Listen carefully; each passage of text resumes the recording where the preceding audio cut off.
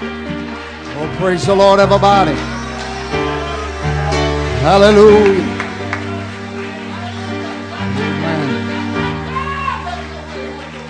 Amen. Amen. Amen. Praise the Lord. A very dear friend of mine, Brother Jess Parker, pastors in LeGrand, Oregon. Every service, when he steps to the pulpit, he says, "Everybody happy?" And everybody responds, they say, "Happy?" He says, "Well, if you're not, this is a good place to get happy. You get your head on straight in the church house." He says at every service. And a lot of times I think we miss the mark. Coming to church is something to get happy about. Amen. This is where our life got straightened out. Amen. Praise the Lord. Praise the Lord. Give honor to the pastor tonight. Thank you, Brother Merritt, for allowing us to be here. And I'll just be honest with you, I'm delighted to be in the top 5. You can't do too bad when you're up there, I'm telling you. Amen. So I am in the elite group. Praise God. Thank the Lord. Thank you to this church for all that you're doing for the cause of revival. Thank you for your worship tonight. Amen. Thank you for coming into church with your mind on the Lord. Thank you. It makes a difference. Amen. It makes a difference. I appreciate you putting forth the effort.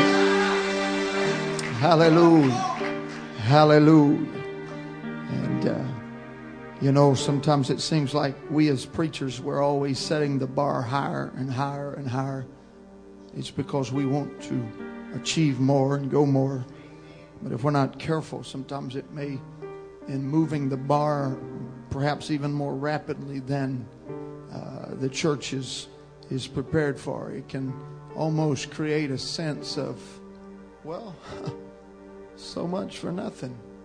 I mean, I did my best and it seemed like that wasn't good enough. And that's not what's happening around here. The preacher he's not happy with what you're doing. It's just like Paul said, I've learned to be content but not satisfied. And we need not be satisfied.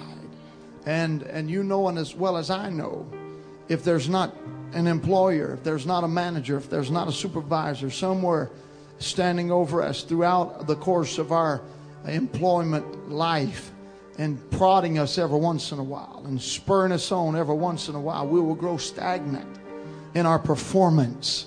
And the same goes for a preacher. Amen. Every once in a while he's got to get out the prod, if you please, and say, "Come on, church, we can do a little more," to wake us up, to stir us, to cause us to hunger for that thing that's greater and more in God. And that's what's happening around here. There's some people beginning to stir the nest a little bit. There's some people beginning to say, wait a minute, devil, I can come to the house of God and I can have a move of the Holy Ghost. Wait a minute, devil, it's not hard to raise my hands. Wait a minute, devil, it's not a chore for me to praise God. It's a privilege. Oh, hallelujah, hallelujah, hallelujah. Hallelujah, praise the Lord. So glad to have our guest here tonight. Thank you so very much for being here. We're honored that you have come to be with us. Amen. Luke, the 11th chapter. Luke chapter 11.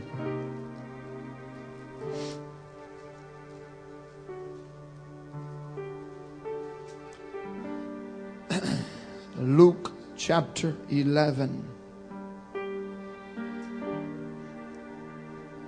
And verse 5. And he said unto them, which of you shall have a friend, and shall go unto him at midnight, and say unto him, Friend, lend me 3 loaves. For a friend of mine in his journey is come to me, and I have nothing to set before him.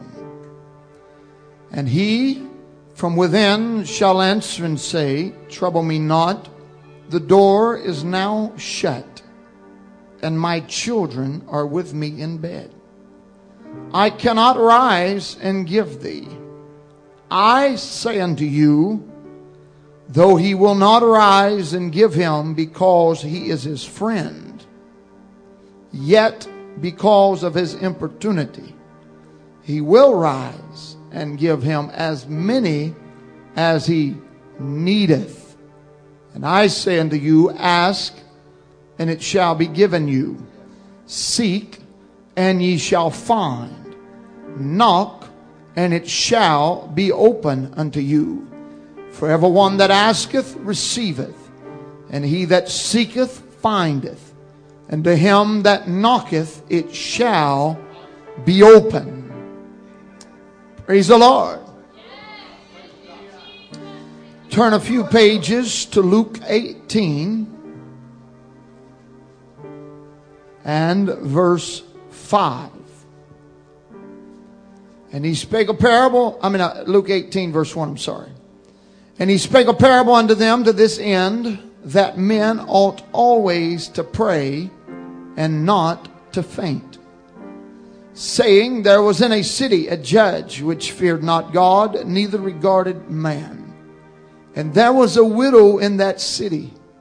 And she came unto him, saying, avenge me of mine adversary. And he would not for a while. But afterward he said within himself, though I fear not God, nor regard man, yet because this widow troubleth me, I will avenge her, lest by her continually coming she weary me. And the Lord said, hear what the unjust judge said. And shall not God avenge his own elect, which cry day and night unto him? Though he bear long with them, I tell you that he will avenge them speedily. Nevertheless, when the Son of Man cometh, shall he find faith on the earth? Praise the Lord. You may be seated tonight. Thank you for standing for the reading of the Word. Luke 18 and Luke chapter 11. Luke, the great physician, he took extreme care in recording details. Very precise, very articulate. And every gospel, Matthew, Mark, Luke, and John, has its own personality because it is crafted by the author. We know the supreme author was Jesus Christ, the Holy Ghost. But the Holy Ghost flowed through mankind. And they began to pen the words to their gospels. Matthew, and then Mark, and Luke, and John. Matthew is a guy about numbers. He was a tax collector. He kept extreme records. He was an IRS guy. And so if you want to know about stories that involve multitudes and numbers and what have you, and you want to know about all of that, go to Matthew. He's going to tell you about the numbers. Amen. The other people may say there was a crowd, but Matthew's going to try to tell you how many people was in that crowd, because he's interested in numbers. And then there's Mark, and Mark is kind of like me. He was always into trouble. He always seemed to go against the grain a little bit in his own life. And so when he began to record the things of God, he began to write stories that showed God getting in trouble. You know, you want to find out when he angered the Pharisees and when he angered the Sadducees and when he performed things on the Sabbath and broke the laws and, and seemed to kind of disrupt the normal lifestyle. Go to Mark. He'll tell you all about it because it kind of fit within his lifestyle. He was kind of one of those guys that was always upsetting the apple cart, if you please. And Luke was a great physician. You want to find out about somebody being healed? Go to Luke. He'll tell you all about it. And so forth and so on. And John, he was the great beloved, and there is a very, very beautiful story that he portrays to us about the love of God in his book. And so in Luke's writing, He writes a lot about the physical. He writes a lot about healings. He writes a lot about miracles. And then he records two different parables, two different teachings that the Lord did in Luke the 11th chapter and then in Luke 18 chapter. These are not repeat sermons. These were two different messages that God taught, and both of them were on a common subject. It was the subject of prayer. Luke begins in chapter 11, and it said, "And it came to pass that as he was praying in a certain place, when he ceased, his disciples said unto him, Lord, teach us to pray." We want to know how to pray. How do we pray, God? How can we get into that place of communication with the divine, supreme God? We want to go beyond just simply reciting words. We want to go beyond just memorizing catchy little phrases. But God, teach us how to pray. I want to know how to get into your presence. I want to know how to pray and get answers.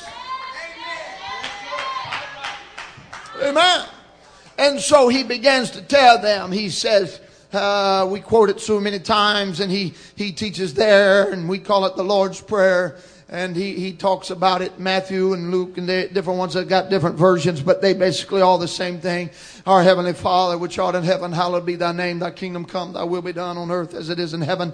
Give us this day our daily bread, and forgive us of our debts as we forgive our debtors. And lead us not into temptation, but deliver us from evil. For thine is the kingdom and the power and the glory forever. Amen. It started out with praise.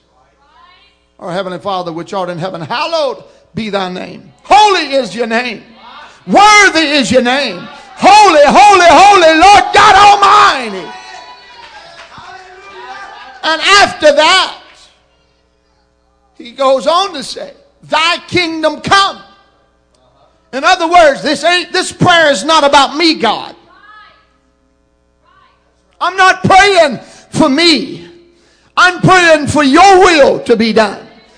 Thy kingdom come, thy will be done on earth as it is in heaven. And while you're at it, give us this day our daily bread. We're not asking for tomorrow. We're not asking for a surplus.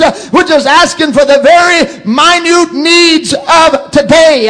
But I'm not praying that you will flood me with a surplus of blessing. I just want you to help me make it from one day to the next, because this has never been about me. It never will be about me. It's always been about you.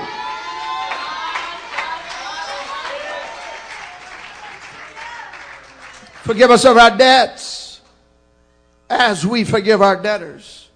There is a contingency upon forgiveness. And we don't have time to get into it tonight. We'll teach it sometime later. But forgiveness comes with a price tag. It's not just a blanket statement. Oh, God forgive me. There's some requirements to forgiveness. And so he said, forgive us of our debts as we forgive our debtors. Lead us not into temptation, but deliver us from evil. And then he goes right back. Okay, there's three little phrases about us. And the whole rest of the prayer is all about him. And then he says, thy kingdom come. Thy will be done on earth as it is in heaven. Give us this day our daily bread, and leave us not into temptation, and so forth and so on. And then he goes and he says, for all power and glory and praise and all this is yours. He ends with praise. He goes right back into praise again. Why? And so that's what God told him how to pray. He told him this is how you pray. When you pray on this wise. You start out with praise. You pray for my will. You ask for your daily provision. You ask for forgiveness contingent upon you being willing to forgive. And then you praise me some more. And you say, well, I don't know about all that. And so then maybe they didn't quite grasp it. Maybe they just said, God, come on, there's got to be more to prayer than that. And so then he said, well, let me tell you a little story. And he said unto them, which of you have a friend? in those days, the family all slept in one big open room, and there was just bedrolls here and there, and kids and parents, and then from what I understand, all underneath the house, it was kind of house, and then they would have quarters there for their animals and their possessions here and what have you.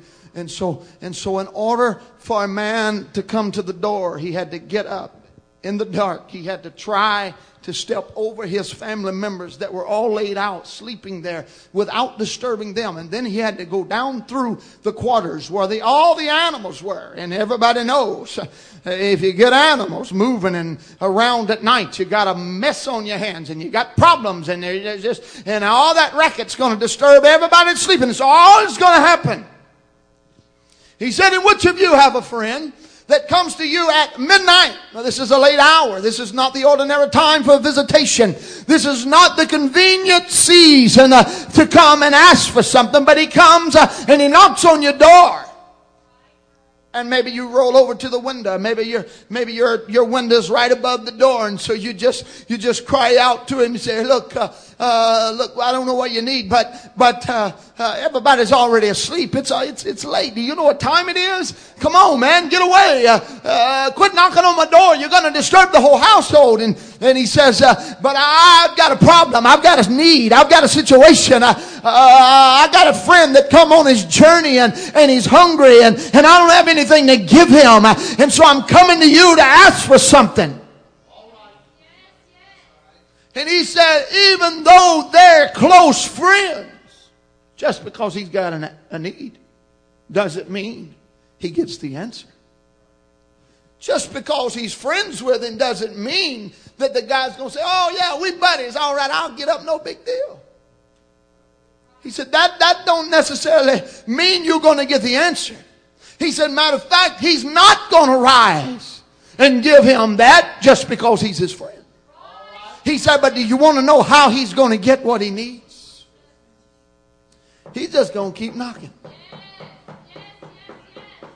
Friend or no friend, I got a need.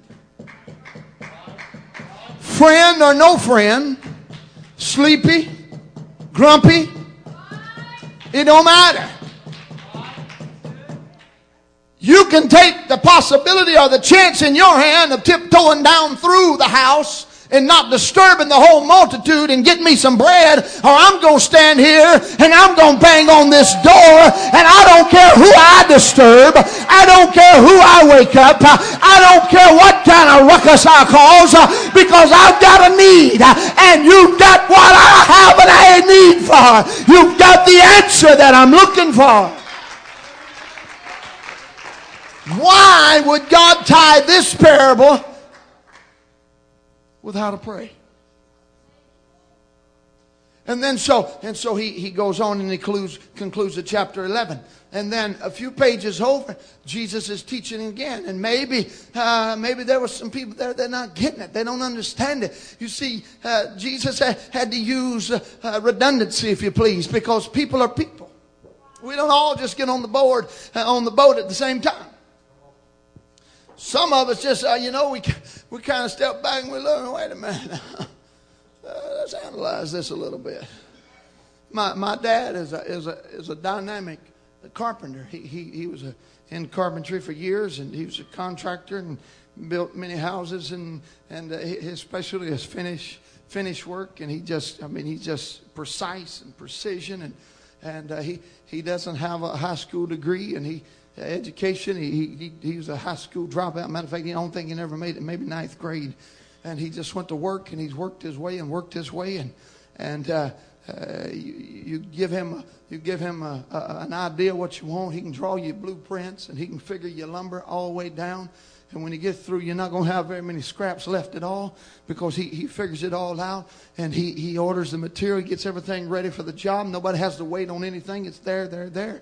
But he's got a cousin, and he also is about the same age, and he is also a carpenter, and he's a great carpenter, a tremendous carpenter. But the two differences is my dad will have all the figuring done on the off time. You know, like when you go home at night and you're doing nothing else, he'll sit down and figure the job. He'll get everything ready then. Whereas his cousin, he wants to sit on the job and start figuring. And so one day they were building a house, and my daddy was building his house, and he had his cousin working for him, and so my dad had to go get some things or whatever for the project, and when he came back, there wasn't nothing done. There was nothing done on the house. Everything was just the way it was when they left, and so my dad said, "Well, what in the world? What's going on?" You know, he kind of getting up a little sad because he's paying this guy a good amount of money. You know, carpenter makes good money, and so he's paying him so much money an hour, and they find him. He's over there behind some cabinets, sitting down on the floor, and he's got him a few pieces, little cut off 2x4s, and they all rolled over, and he's got his pencil out, and he's figuring. And my dad said, "What are you doing?" He said, "Well, I'm figuring the job." He said, "I'm hired you to do carpenter work, not to figure. I'll do the figuring. You do the work." And see, a lot of times we don't understand where our element is, what we're supposed to be doing. And we get in the place of God sometimes. Instead of coming to God with our prayer, doing what He told us to do. If we're not careful, we're going to start trying to answer that prayer. We're going to sit down on our little crate somewhere, and we're going to get our pencil out, and we're going to figure out how it's got to be done.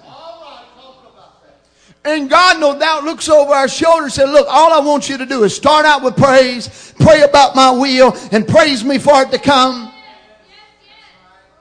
And leave all the details to me. Quit trying to figure out how it's all going to work." See, there's a lot of times people come to the house of God and their life is in total chaos. Everything in their world is upside down, and they feel God tugging on them. They feel God drawing them, and God's dealing with them, and He's trying to get them to make a move and turn to Him. But they can't surrender to God because they got to try to figure out, well, if I live for God now, then I don't know how I'm going to handle that situation, and I don't know how I'm going to handle that situation. We were in revival, and we had this guy coming, and he said several rows back, and anyway, he was there, and one Sunday he came to the pastor. He said, "I want to take you and your family and the evangelist and his family out to eat today." And so the pastor said, "Okay." And so we all go to a Chinese restaurant, and we're there, and I'm sitting right across the table from him, and I asked him, I said, "Hey brother," I said, "when you gonna get the Holy Ghost?"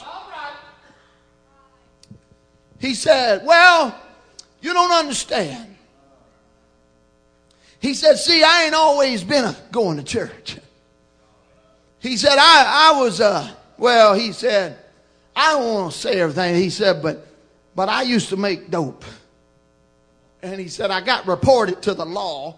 And he said, "Tuesday, my trial comes up Tuesday." He said, "And I can't get the Holy Ghost until after the trial, because I'm going to have to lie." And this is God's honest truth. This is what He told me. He said, "I can't get the Holy Ghost until after the trial, because if I do, I won't be able to lie. And if I ain't able to lie, then I'm going to have to go to jail."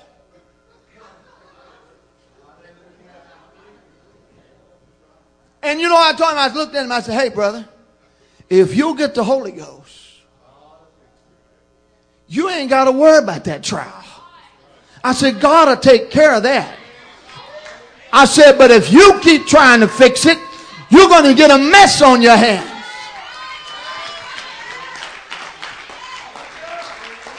We came back to church that Sunday night, and they were singing a song, and man, people were worshiping, and I looked back, and there come this man, both arms raised in the air. Right down the aisle. He only made it about 3 rows, and he started talking in tongues. He came all the way around the front, brother. He shouted all over the place. You know what happened?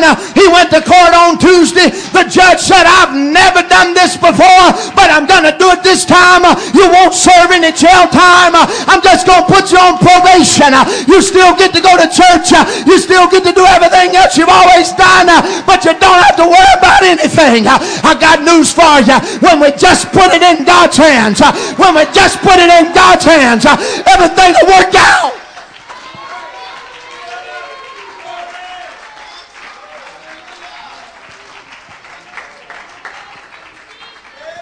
And so evidently the people in the congregation were having problems grasping this fact. And so in Luke the 18th chapter, he begins again to teach them how to pray. He said, I want to instruct you on how to pray. You evidently not getting it. You're not figuring it out. You just got to keep on keeping on. If it don't happen right now, just keep on keeping on. Well, I prayed and God didn't do anything. And so, I might as well just give up. No. You missed the whole point. You missed the whole point.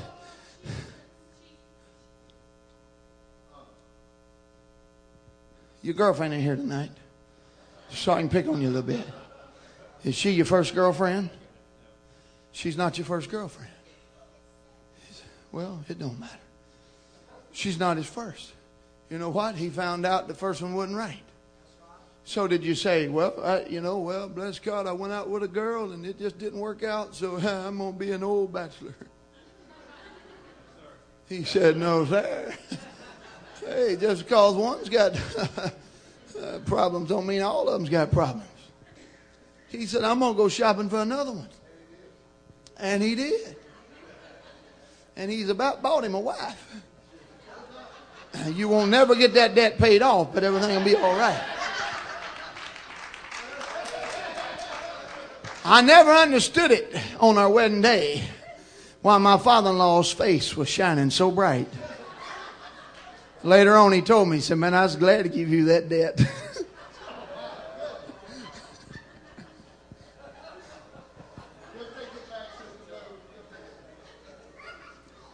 And so every once in a while we'll go to the house and he'd give me a good check. He said, "This will help you on your way." I got a good father-in-law.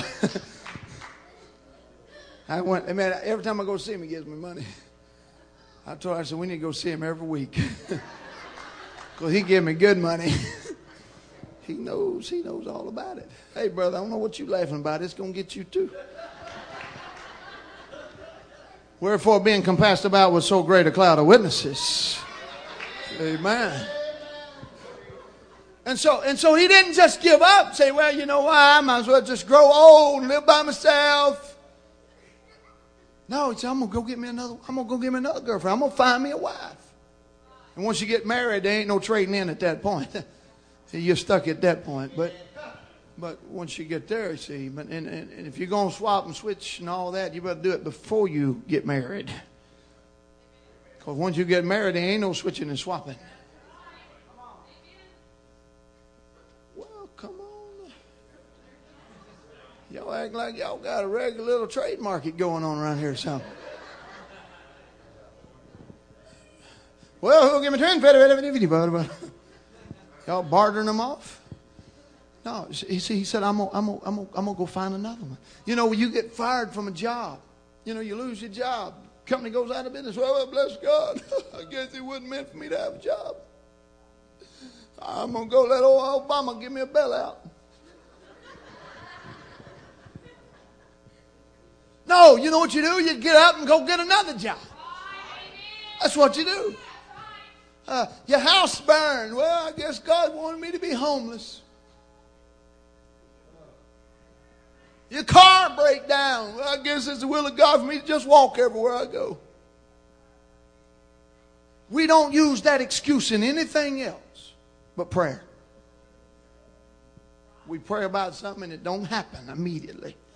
And we immediately say, well, I guess it just wasn't the will of God. I guess it just wasn't supposed to be. It just wasn't our time. Come on. Well, maybe it ain't our season. Come on now. Hello, you know what I'm talking about. And God, he said, wait a minute, I told you this a few weeks ago. And Luke's going to record it one day, and it's going to be in the 11th chapter. He's going to tell you about the friend coming to your house that you're not getting it. And so let me tell you another little story about prayer. He said there was a judge who did not fear man nor God. But there was a little old woman, a frail, insignificant, no-named individual that come to him and said, Judge, I've got a problem. He said, forget it. I'm not going to help you with it. And the next day, she's back in the courtroom. And the next day, she's back in the courtroom. And the next day, she's back in the courtroom. And the next day, and it's raining one day, and he says, oh, she ain't going to show up. And she walks in dripping wet. And then one day it's real cold, and he said, oh, that little pest ain't going to show up today. It's going to freeze her out. And he looked out there, and here she was in her little shawl. And she was there again. And it got to grating on him. And it got to worrying him. And it got to, it just grinded on his nerves.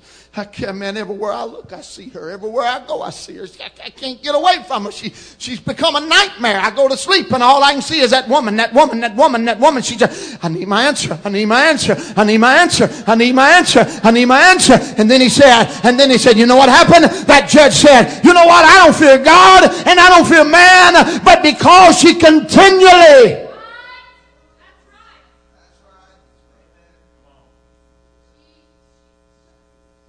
I'm going to do this. I know I don't want to. I know it's against what I want. But I'm going to tell you what I'm going to do. Yeah. You know what? God was trying to teach you something. There's a lesson to learn. You're going to get your answer the day desperation comes to town. You can't play patty cake or footsie with God and get anything.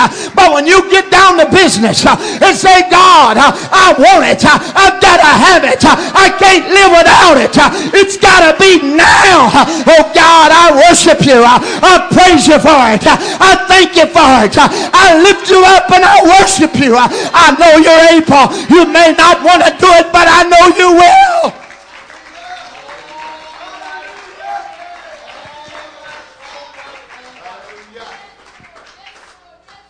A friend of mine talked to me the other day. He said, you know, he said a lot of times we know God can do things. He said, but do we know how to get him to do it? I tell you, I know how to get him to do it. You got to keep believing. You got to keep asking. But you got to do it in the right manner. You don't just walk in and say, hey, God, give me this. And it don't happen. The next day, hey, God, give me this. And it don't happen. And then you come back, hey, God, I said, give me this. It don't work that way. You walk in and you say, Jesus, oh, wonderful God, you're worthy and you're holy. And God, I need you to have favor upon me. I need your love. I need your mercy. God, put your fingerprints on my life. God, let your will be done in my heart. And while you're at it, God, while I'm moving for this, I really need it, God. And God, if you never do it, I still praise you. I still worship you. I still love you. I'm still going to be here. I'm going to be faithful.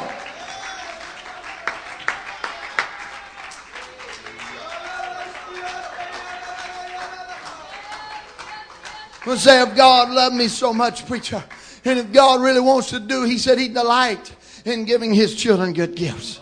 And if God really wants to do all these things for me, why then does he not just do it, Johnny, on the spot?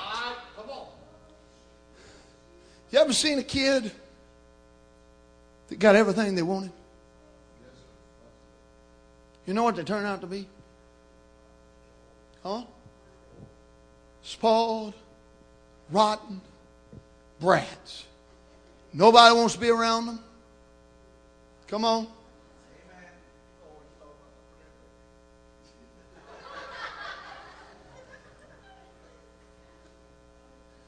Everywhere they go, they're holy terrorists. And that's the way we would become if every time we hollered, oh God, Whoosh. Before we could get it out, it was already in our lap. You know why kids become spoiled, rotten little snot boxes? It's because they never learn to appreciate anything. Because they never have to deal with no. And when they learn that there's a limitation and no, and then all of a sudden they turn the charm on. And I'll do anything.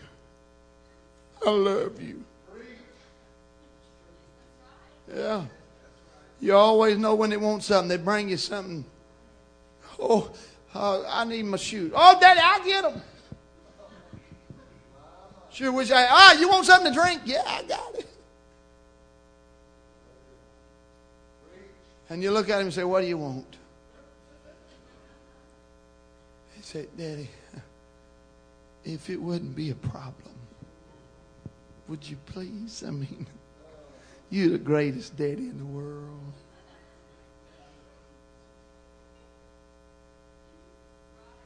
You know what happens? Invariably, the answer is going to be, yeah, it's okay. You know why?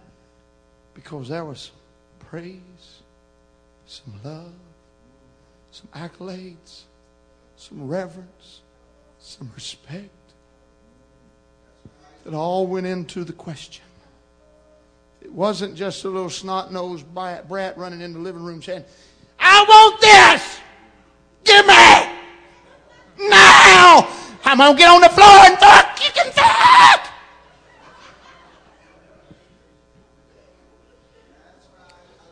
But there was a whole different approach.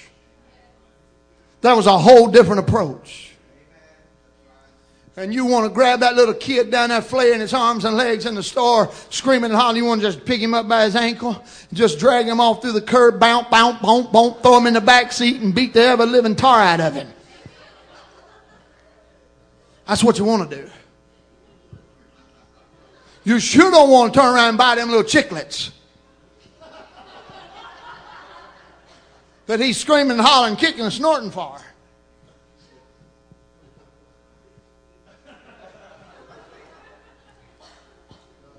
I could tell a lot of stories, but I won't. All I can tell you is this. When you got a mom and daddy like I had a mom and daddy, you pull that stunt one time and you learn real quick. It ain't going to get you chiclets, but you're going to be colored up like they are.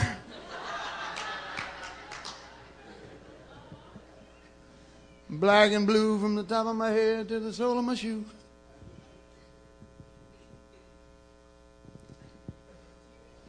But when you come to them in a right manner, and that's what God was trying to teach in Luke the 11th chapter, in Luke the 18th chapter, there's got to be a right approach to God.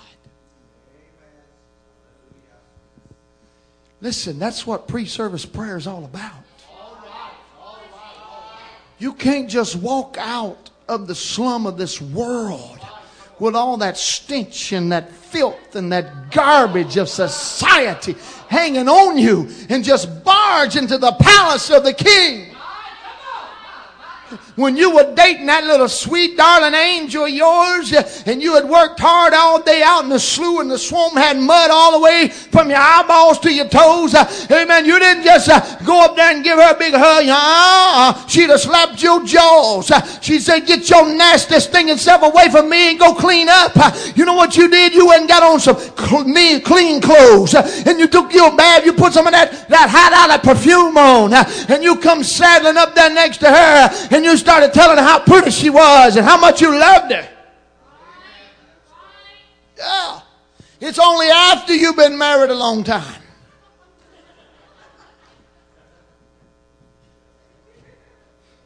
that you stop caring how you look and how you smell. Come on now, this is turning right into a regular marriage retreat. But when you courting, woo, yeah, you want to do it right. Yeah.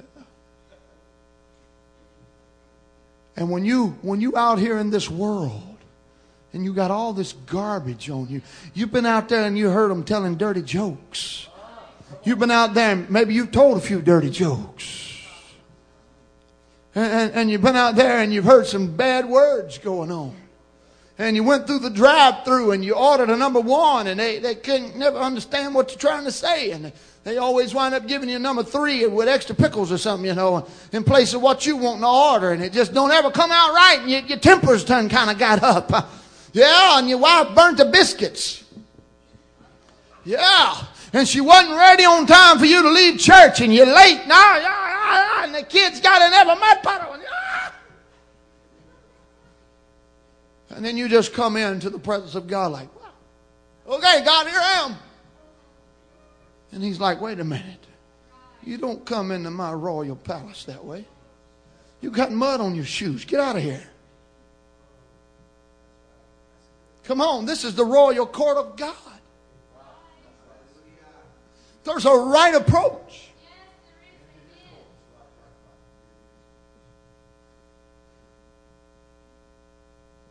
That's the reason psalmists would say, I will enter into his gates with thanksgiving and into his courts with praise. Why? Because praise is that sweet incense that goes up and becomes a sweet savor in the nostril of God. We want that perfume of praise to be on us. We want that aroma of worship and adoration to surround us. That way when we come into the house and in the presence of God, that's what pre-service prayer is all about. Is coming and changing out of those filthy garments of the flesh and saying, God, I'm unclean, I'm dirty, but let me put on some new garments. I want to come in and serenade you. I want to come in and praise you. I want to worship you. I want to lift you up. That's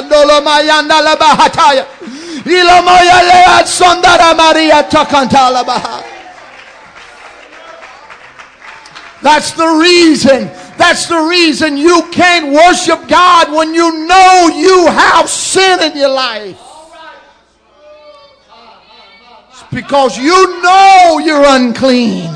You know you're filthy. And you know you cannot lift up holy hands in the presence of a holy God. Oh, that's the reason. That's the reason when Joshua called them all before him and they come and he said, worship God. He brought them individually, man by man. He said, worship God. Worship God. And when they came to Achan, he said, Achan, worship God. And Achan said, I can't worship God because I've got sin in here. I'm telling you, when when people come to the house of God and they claim to have the Holy Ghost and they can't find a place in that living for God to worship him and to praise him, and you come service after service and you can't ever find that strength to give God praise, it's not because you don't love God, it's because you know you're not living right.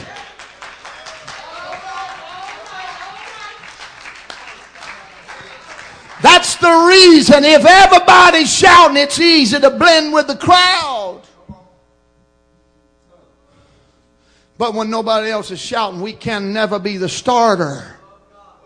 We have to wait for somebody else to do it so that we can just kind of get into the atmosphere, or we gather around the perimeter. And everybody else is trying to get in the presence of God, but it's so easy if we're not careful to get out here on the edges. And all of a sudden at worship time, it just happens. There's something so important I got to tell my brother. Oh, brother, did you see what happened today? It rained. You say, why? What are you talking about? It's nothing important. All it is an excuse for why I'm not up here giving God my everything. It's camouflage paint on my life because I don't want everybody to know I've got a problem. I've got sin. I've got things in my life that I won't turn loose of. I got attitudes and bitterness and hatred and strife in my life. I got unforgiveness and rebellion in my spirit. And so I got to blend in with the fringes. I don't want to appear that I'm not in church, but yet at the same time I know I'm not right with God, so I cannot get in His presence.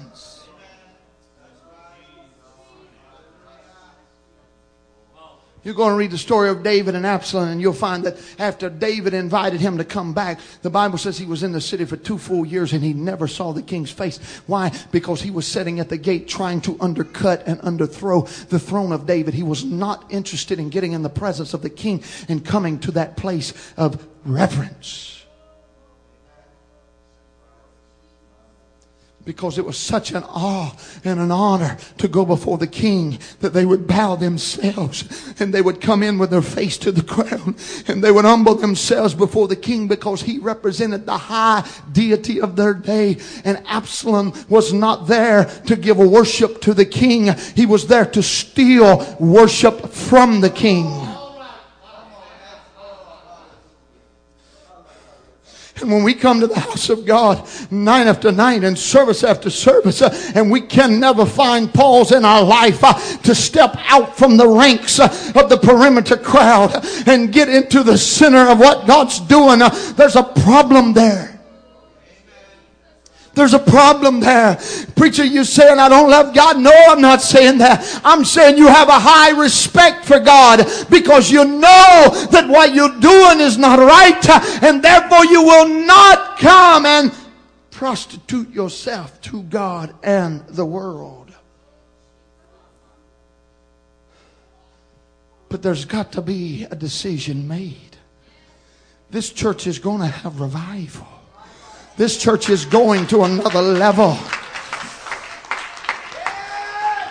I am not one that wants to amputate the body. I am not one that says you're not worthy, get out. You're not worthy, get out. That's not my mentality. My mentality says let's embrace all. Let's love all, because I don't want somebody carving me out of the kingdom of God. But the bottom line is if you're going to be a part of this, you've got to do it God's way.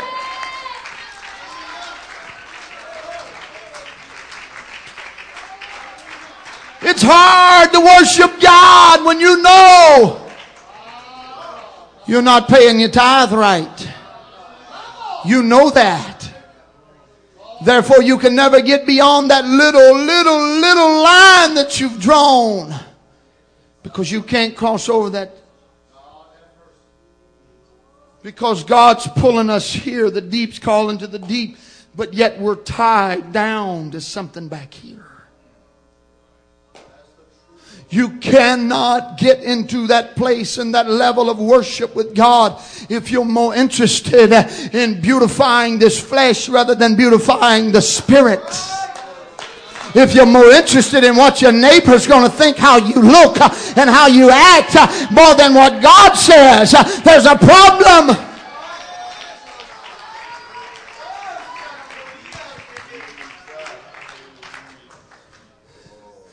Solomo hoto yala bashata yala mahakata. Yala morea sontolo hoshata.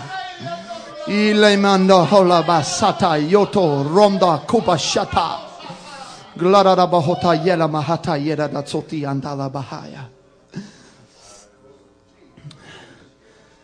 The turning point in your life. I'm preaching to somebody right now. The turning point in your life is before you tonight. All you simply have to do is turn loose of what the thing that devil has painted so big in your world. The enemy has said it's too large, it's too great of a sacrifice, it's impossible. And God is saying if you'll just slide that out of the way, if you will disconnect yourself from that, and you will enter into my presence. It's in my presence there's fullness of joy. It's in my presence there's pleasures forevermore. You're not going to enjoy this pleasure, but only for a season. I have a friend who pastors a rather large church, and I preached several revivals for him. We've had a lot of people get the Holy Ghost in that church. And there was a man and a woman in that church, and they started a business, and they were doing extremely well in their business. They were millionaires, and they made a lot of money. And they gave a lot of money to the church, but never one time did they ever pay tithe. They'd give an offering here, and they'd give an offering there. If there was a need and they heard about it, they'd give a special offering, but they never paid tithe. And I know personally many times that pastor went and he sat down with those people and he talked to them. And he said, look, you don't understand. And they said, but you don't understand. It's such a large amount of money that flows through our business, and that it's just astronomical, and there's no way we can pay tithes on all of this because, and they had some, excuse for it all. And so anyway, they said, if there's a need, we'll give. And if you ever need anything, just ask us and we've got the money. But they never saw it paying 10% across the top. They just didn't believe that. And so I was there and preached several revivals in and out, different times through the years. And the last time I was there, I looked around and that couple wasn't there. I asked him, I said, what happened to the couple? He said, brother, they lost everything. He said, they don't have nothing. This was in the process of about 4 or 5 years. They went from nothing. God took them up a great, great mountain of wealth. But they never could get the concept of putting God first. And it didn't take long. They don't have their business anymore. They had all kind of gadgets and toys and you name it, they had it. They've lost all of it. They down to just a mere little small house and just an old car. And they depend on their sons to provide for them to even make it in this life.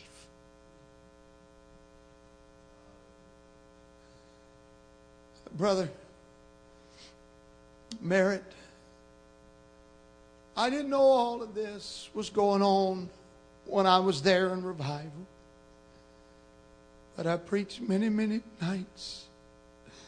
Everybody would worship. This family never could worship God. They never could go into that place with God. And now I know why. They had things that they wouldn't surrender to God. And when you don't surrender to God, you can never enter completely into His presence. You see, church, I'm totally different. I'm not here to get you to huck and buck and go through the juke and the jive. Because anybody can do that. And we learn that kind of behavior and we know how to do it. What I want us to do is go beyond that. And go into the presence of God Almighty. Because it's when we get into His presence that our prayers begin to be answered. That we begin to see the benefits and the glory of God. And there's a right way to come to Him. Divorce yourself from all of your problems. Divorce yourself from all of the issues. And you come to God. And that's the reason He said, come boldly before the throne room of grace. The reason the way you come boldly is you know that you're coming with a bold love to Him.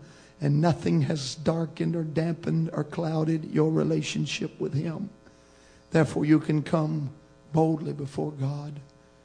That's the reason a lot of times we so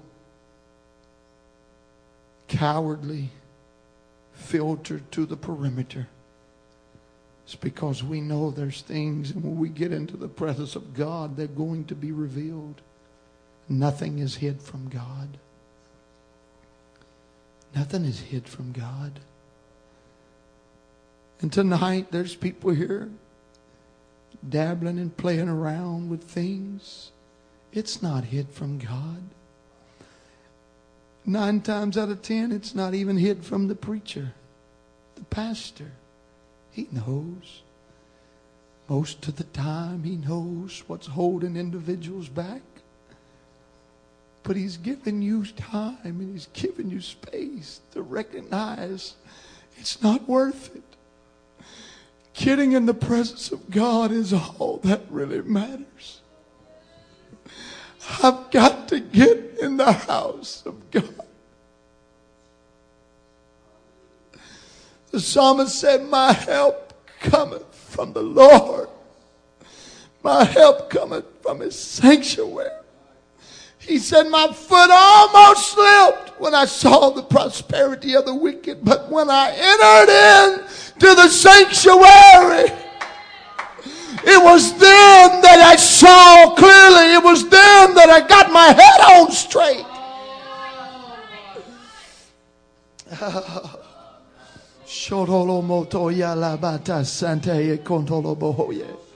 Let's raise our hands all over this building. Ilomaye lo shanta la marita hakoto. Hamele masanda le mondi la baha yo shanta ya la baha.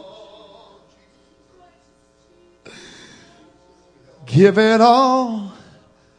Give it all. Give it all to Jesus.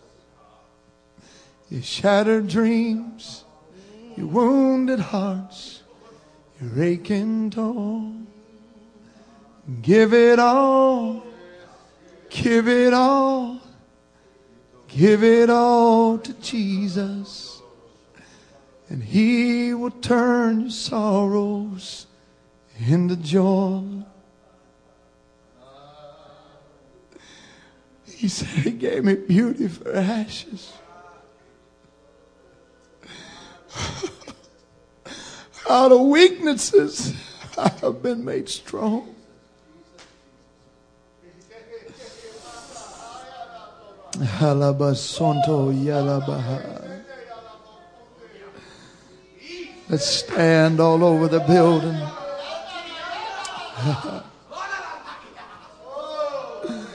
Oh, lomoteye lo santo romoriataka.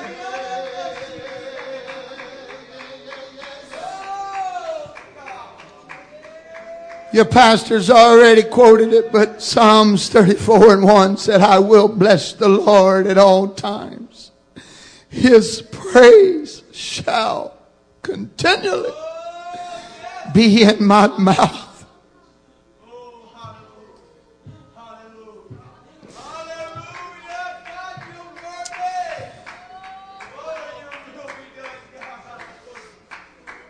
What takes a church from ordinary to exceptional is how we come into the presence of the Lord. If we come in casually, if we come in nonchalantly, if we come in carelessly, we will reap half-hearted efforts. But if we come in with diligence and desperation and determination, we reap the favor of heaven.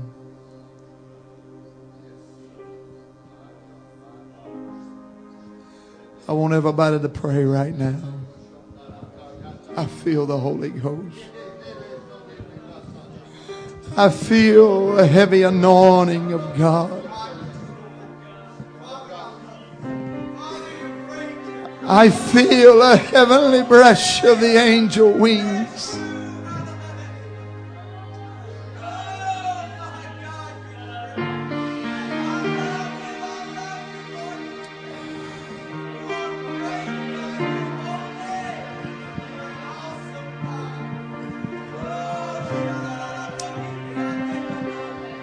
I want everybody praying right now. I want everybody to pray. I want everybody in the building praying right now. I'm asking everybody to pray. I'm asking everybody to pray right now. I don't want nobody looking around. Everybody praying. Everybody praying right now. Everybody praying. The Holy Ghost is talking to some individuals right now. The Holy Ghost is talking to some individuals right now. You've let barriers, you've let walls be erected in your life. You've let situations divert your attention from the love of God. You've let issues, problems, circumstances separate you from the presence of Almighty God. I feel the Holy Ghost tugging on lives right now. I'm wondering if there's anybody in this building that's willing to step out and say, God, I give you everything. I give you all. I feel strongly God's pulling on somebody tonight. The presence of God is so rich in this house. I wouldn't want to walk out without making a decision that I was comfortable with and facing God Almighty. We're not promised tomorrow. Every man is promised a chance. I feel a strong pull of the Holy Ghost like I haven't felt in such a long time. I feel like God's given somebody an invitation. I don't know how many times that you as an individual have felt the tug of God and turned Him away.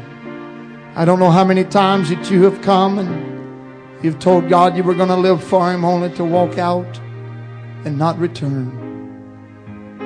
But I feel something so strong in this house tonight. I feel like there's some people in this house that you've let issues and things get between you and God. And it's high time tonight, my friend, to push those out of the way and march yourself to Jesus. I'm calling on every one of us, everybody in this house, to gather around this front. I want everybody in this building to come. Don't make it hard on this preacher. I want everybody in this building to come and pray. I feel like we all need a revelation and a renewal of repentance.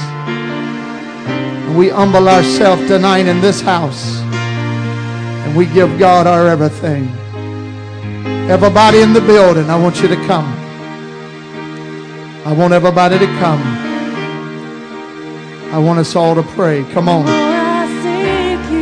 Come on, church. Come on, brothers. Come on, sisters. Come on, home folk. Come on, guests. Everybody in this building needs to find a place to seek the face of God. Everybody in this building needs to find a place to pour out everything that has separated you from the presence of God Almighty. God, I want to enter into your presence the right way. I'm coming, God. I'm humbling myself, God. I'm beseeching you. I need your mercy. I need your grace.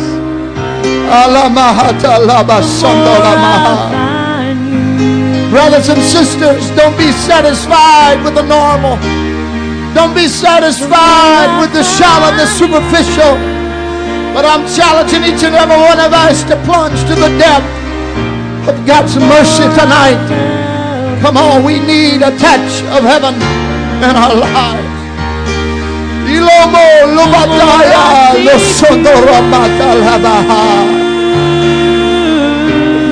Come on, sisters. Come on, brothers. Come on, come on, come on. Let tears flow.